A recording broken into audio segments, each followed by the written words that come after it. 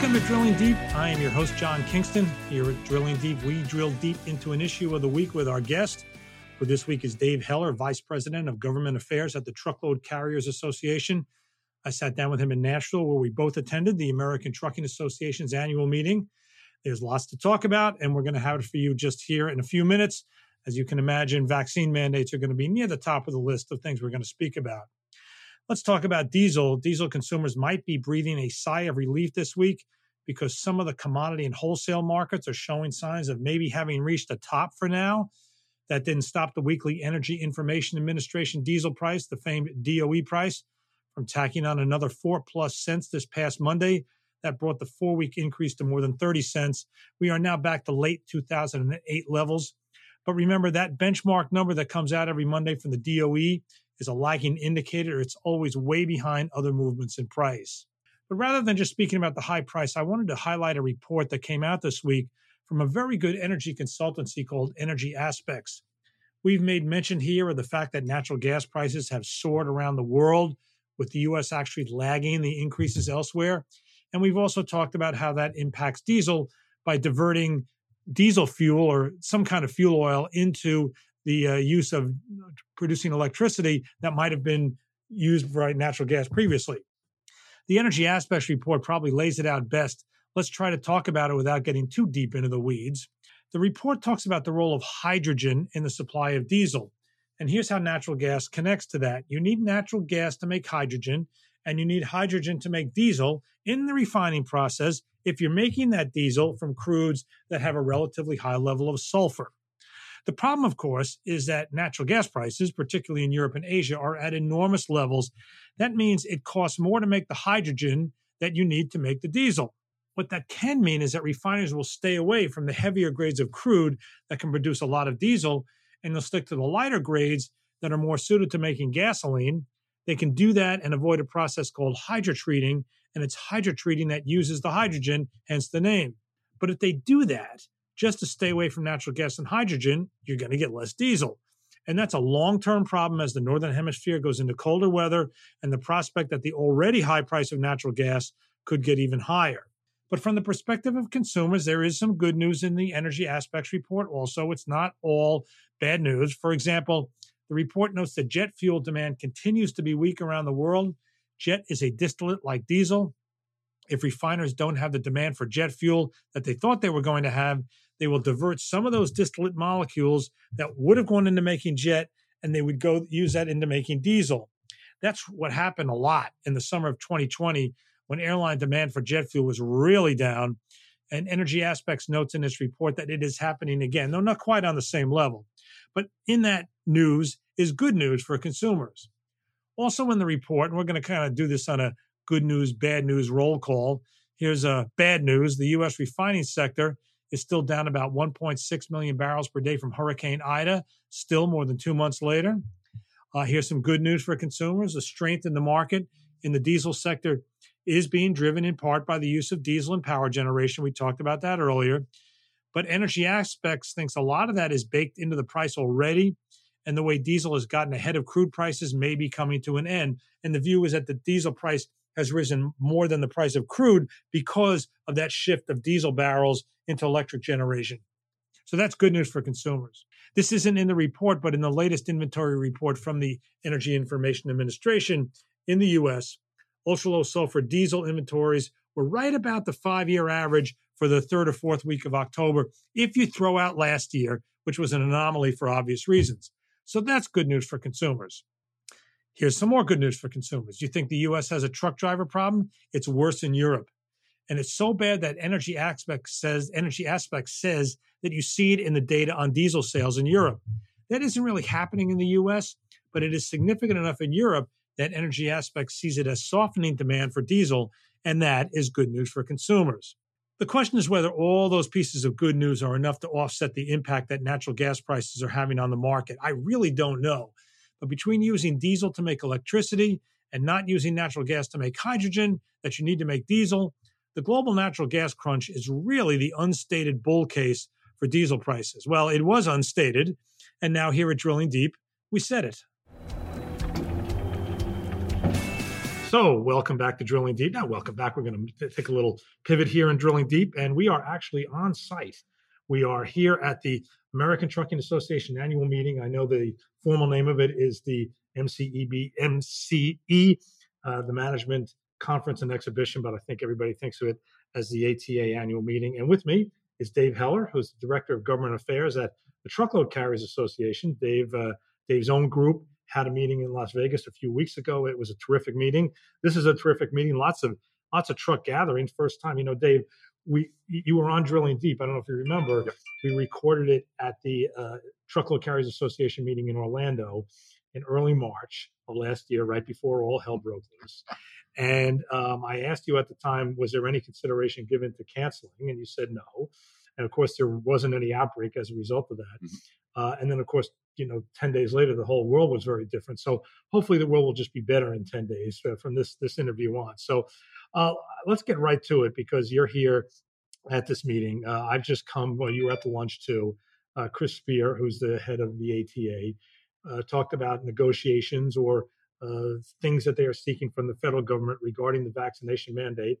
And it was the first time I ever heard the word exempt used in connection with it. I think your statements at TCA, the statements by ATA previously, kind of danced around the issue, and even Chris, in his address to the broader attendance here this morning, did not use the word exempt, but he used the word exempt at lunch, and I thought it was significant.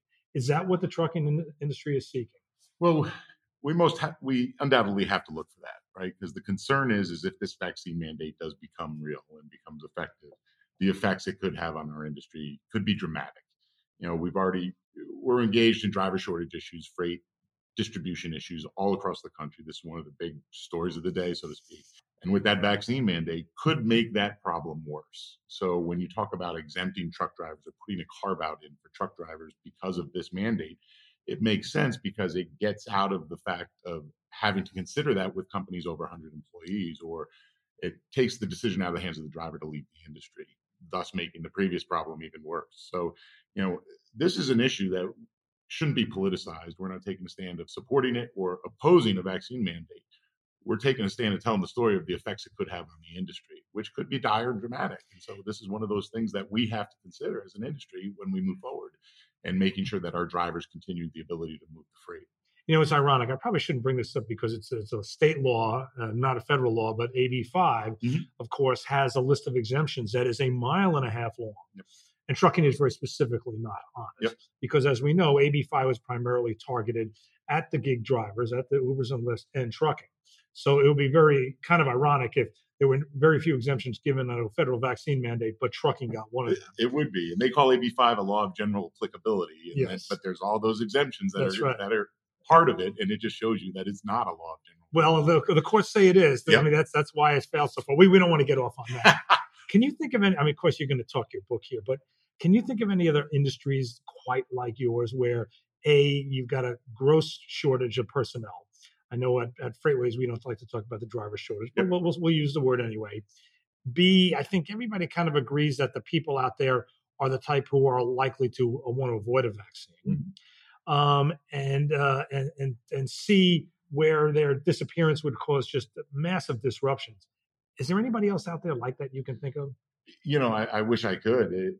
Trucking seems to be one of those issues that does fall in that category as standing out. It's a much needed essential to this economy and for the people in this country to be stocked with the things they use every day.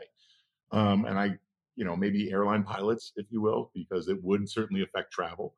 But at the same point, when you've got the trucking industry who supplies this nation with just about everything, anything everybody owns has been on a truck at some point. The reason we know this is because nobody goes to a train station to buy milk.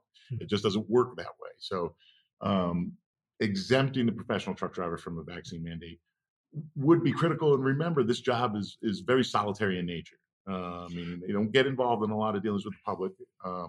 They're not as heavily exposed to an outbreak or a pandemic because they're traveling alone in their own environment in the truck. When they get out, they're still kind of less exposed because it's outdoors. So right. The question becomes, in the real world, is this vaccine mandate should it really apply to them because of the nature of their position? And that becomes the big question. Yeah, I mean, you mentioned airlines, but the fact is the airlines have kind of taken care of that themselves. Correct. With those airlines that have done a mandate. As far as I know, there are no trucking companies that have done any kind of a mandate. Not that I'm aware of. Right. Okay. So, where do you see the discussions in Washington? The fact is the announcement that there would be a mandate is probably now 7 or 8 weeks old. Yeah. There's still no rules. I keep hearing the rules are going to be soon. Yeah. If they're not soon, it's almost sort of pointless. So, what's your timetable here? Well, this is the big question, right? As we understand it, the rule right now is being reviewed at OMB, at the White House, and it's being reviewed. And if they have any changes, they'll hand it back to OSHA to make those changes. But at some point, we could expect this rule to be introduced because of its emergency nature. Be introduced shortly, and by shortly is within the next few weeks. Now the question is what happens when it gets introduced? Without knowing what the rule looks like, and nobody really knows except those that are actually reading it. Will then allow us the opportunity to comment on what it does indeed look like when it does come out. Now the question is what happens at that point? By last count, I think there's 10 states already that are lined up to either pass state laws that would prevent the enforcement of that at the state level. And you talked about AB5, or we can talk federal preemption. Federal preemption, same basic principle, right? Is we can't have a patchwork of states doing different things that would basically create disruptions in that regard. So in saying that, with at least 10 states, and I'm sure there's more to follow, it just shows you, is this rule really necessary? Is the solution greater than the problem? And that becomes that bigger question. Part of me wonders whether the administration knows. I don't want to be conspiratorial about the Biden administration. This is not deep, dark conspiracy, but whether they just think having the rule out there is going to end up getting a lot of people vaccinated one way or the other, and you're getting a little closer to your ultimate goals of how many people. I wonder if that's part of the game here. And it could be. You're right. And I'm not a conspiracy theorist by any stretch of the imagination, but it could be something that, and again, this is me speculating, it could be something that they just said, if we do this, maybe that will lead to more people changing their minds and more people going out and getting their vaccines. And that could be the case. Again, I'm not in that room. You and I are both kind of having that conversation, but at the same point, because at this point, it's like crawling along a beach like an inch at a time to get another person vaccinated, because you're not going to get big percentage swings at this point. No, at this point, I think it's widely assumed that everybody that wanted to get vaccinated is vaccinated. And then after that, it's the people that just don't want to, or for one reason or another. That's their decision and their particular interest in that. Now, the other part of this that's been discussed is the possible bleeding of drivers from the bigger companies with 100 employees down to the smaller companies that are going to do everything they can to stay under that 100 mark. Is that a real fear? It is. It's a real fear that they make that transition from large to smaller carriers, thus picking winners and losers, basically, and even losing drivers altogether. We know that that's a possibility, but the ones that want to stay in the business and suddenly go to a much smaller carrier. Go to a much smaller carrier, which is a different business altogether.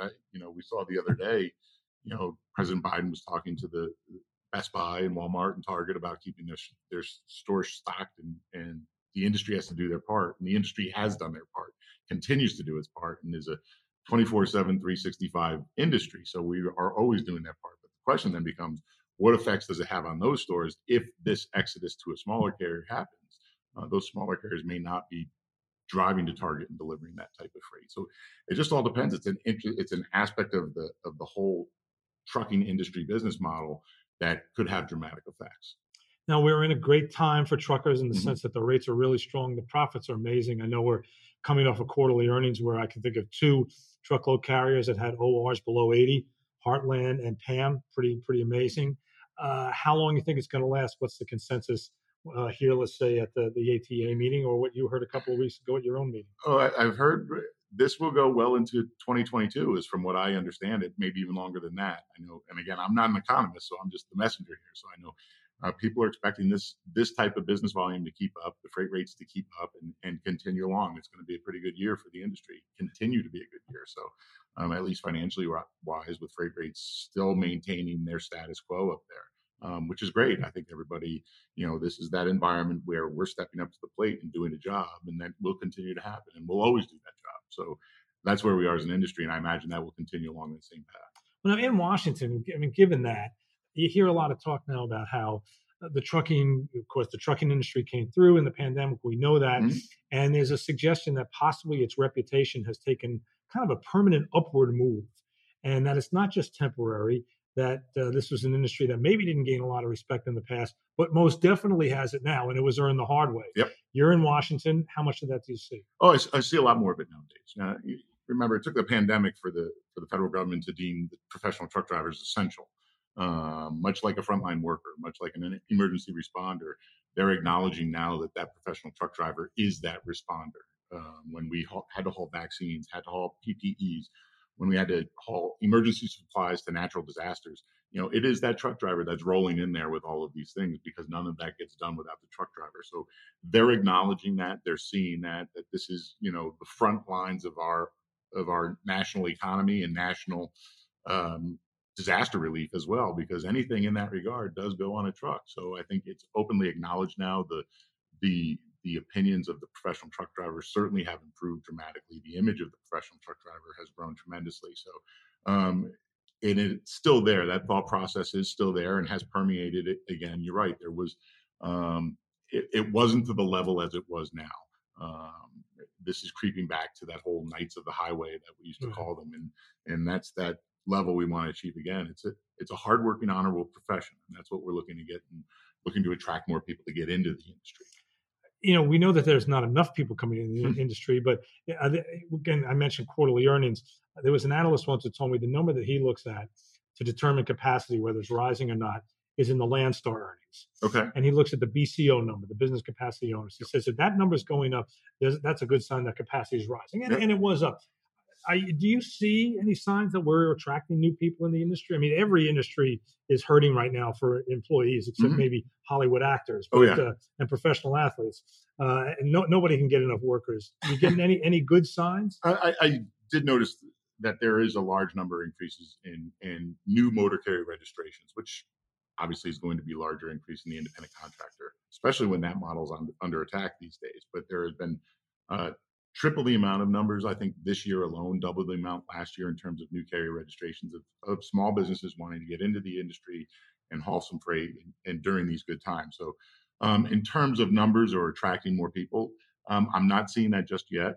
Just that independent contractor model certainly is growing, but that could be drivers that are leaving their jobs with a carrier, maybe getting into the independent contractor market. So we're not sure about that transition and what that looks like. And again, we're still kind of in a COVID-based environment where class sizes may be limited. There could be some social distancing measures at schools that prevent them from having the class sizes that they once did. So we're just not seeing the numbers on the front end. One of the things we were talking about, and you're probably familiar with this, is that younger driver type of apprentice program, that Drive Safe Act, that is in the infrastructure bill being talked about on the Hill these days. And it would allow the industry to basically expose interstate commerce to that potential driver, 18 to 20, when they leave high school. Here's a career path for you. And that could be very beneficial to the industry, exposing us to a demographic that basically we never truly got exposed to before, because intrastate freight isn't what it once was. The world has gotten smaller, so there's more interstate commerce now than ever. So at that point in time, getting that demographic exposed to a rewarding career can be a good thing.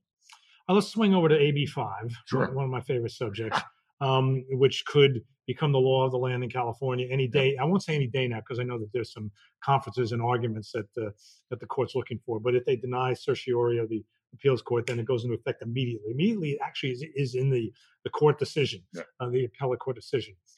How does the industry react? Some of the suggestions I've heard involve really radical restructuring of the whole business model in California.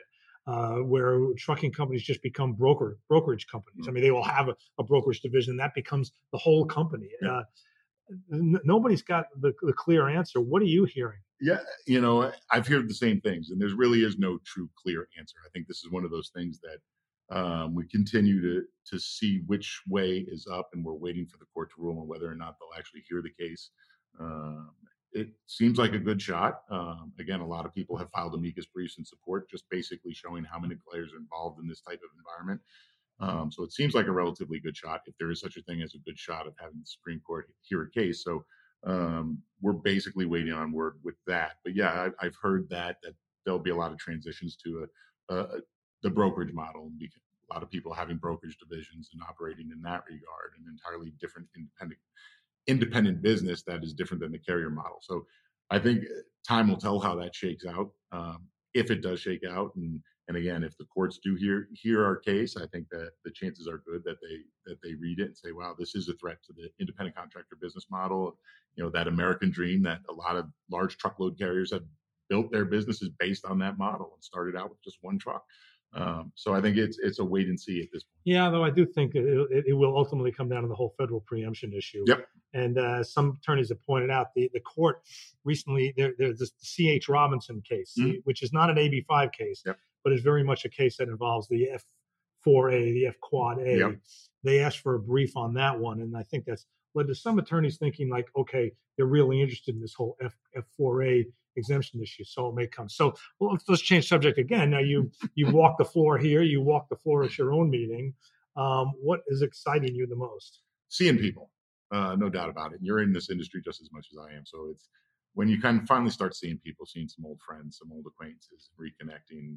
You get tired of looking at people through the Zoom lens, if you will, and now seeing them face to face, shaking a hand, doing a fist bump, and telling a story or two. That's the most exciting part to me, at least. And knowing that, we were in an environment where we saw these people all the time and had developed great relationships, which then either those relationships transitioned to an electronic relationship because you just couldn't see them for about a year and a half, to now back in the fold again. And it's just great seeing people reconnecting with members and talking trucking, talking family, talking anything that you built that relationship on. And I think that's the most exciting part. Specifically to TCA, you're looking for a new president. Yeah. When that president comes in, what are his or her major challenges going to be? Well, the industry landscape, without a doubt. The very things that we're talking about. TCA is in an excellent position. We're growing tremendously by leaps and bounds. Right, record number of members. Right? Yep, without a doubt. So I think just basically getting in, understanding the industry, getting involved in all of these issues that we talked about here on this podcast. I think that's going to be the trial by fire, if you will, or drinking from the proverbial fire hose. So it's one of those things that he or she would have to familiarize themselves with those issues once they hit the ground running. What's the state of TCA ATA relations? Never better. The relationships are great. We have a strong working relationship. We have a great respect for each other's businesses and hill efforts and everything, and we have a strong partnership going too. So it's very rewarding for both sides. All right, very good. So, wow, we could talk a little more, but I'll let you go now. So back onto that floor, because it takes a while from walk from one end to the other. It wears you out, without a doubt. So we want to thank Dave Heller for being our guest here today on Drilling Deep. You have been listening to Drilling Deep. We are part of the FreightCast family of podcasts from Freightways. You can find us on all of the major podcast platforms. I'm your host, John Kingston, and please join us again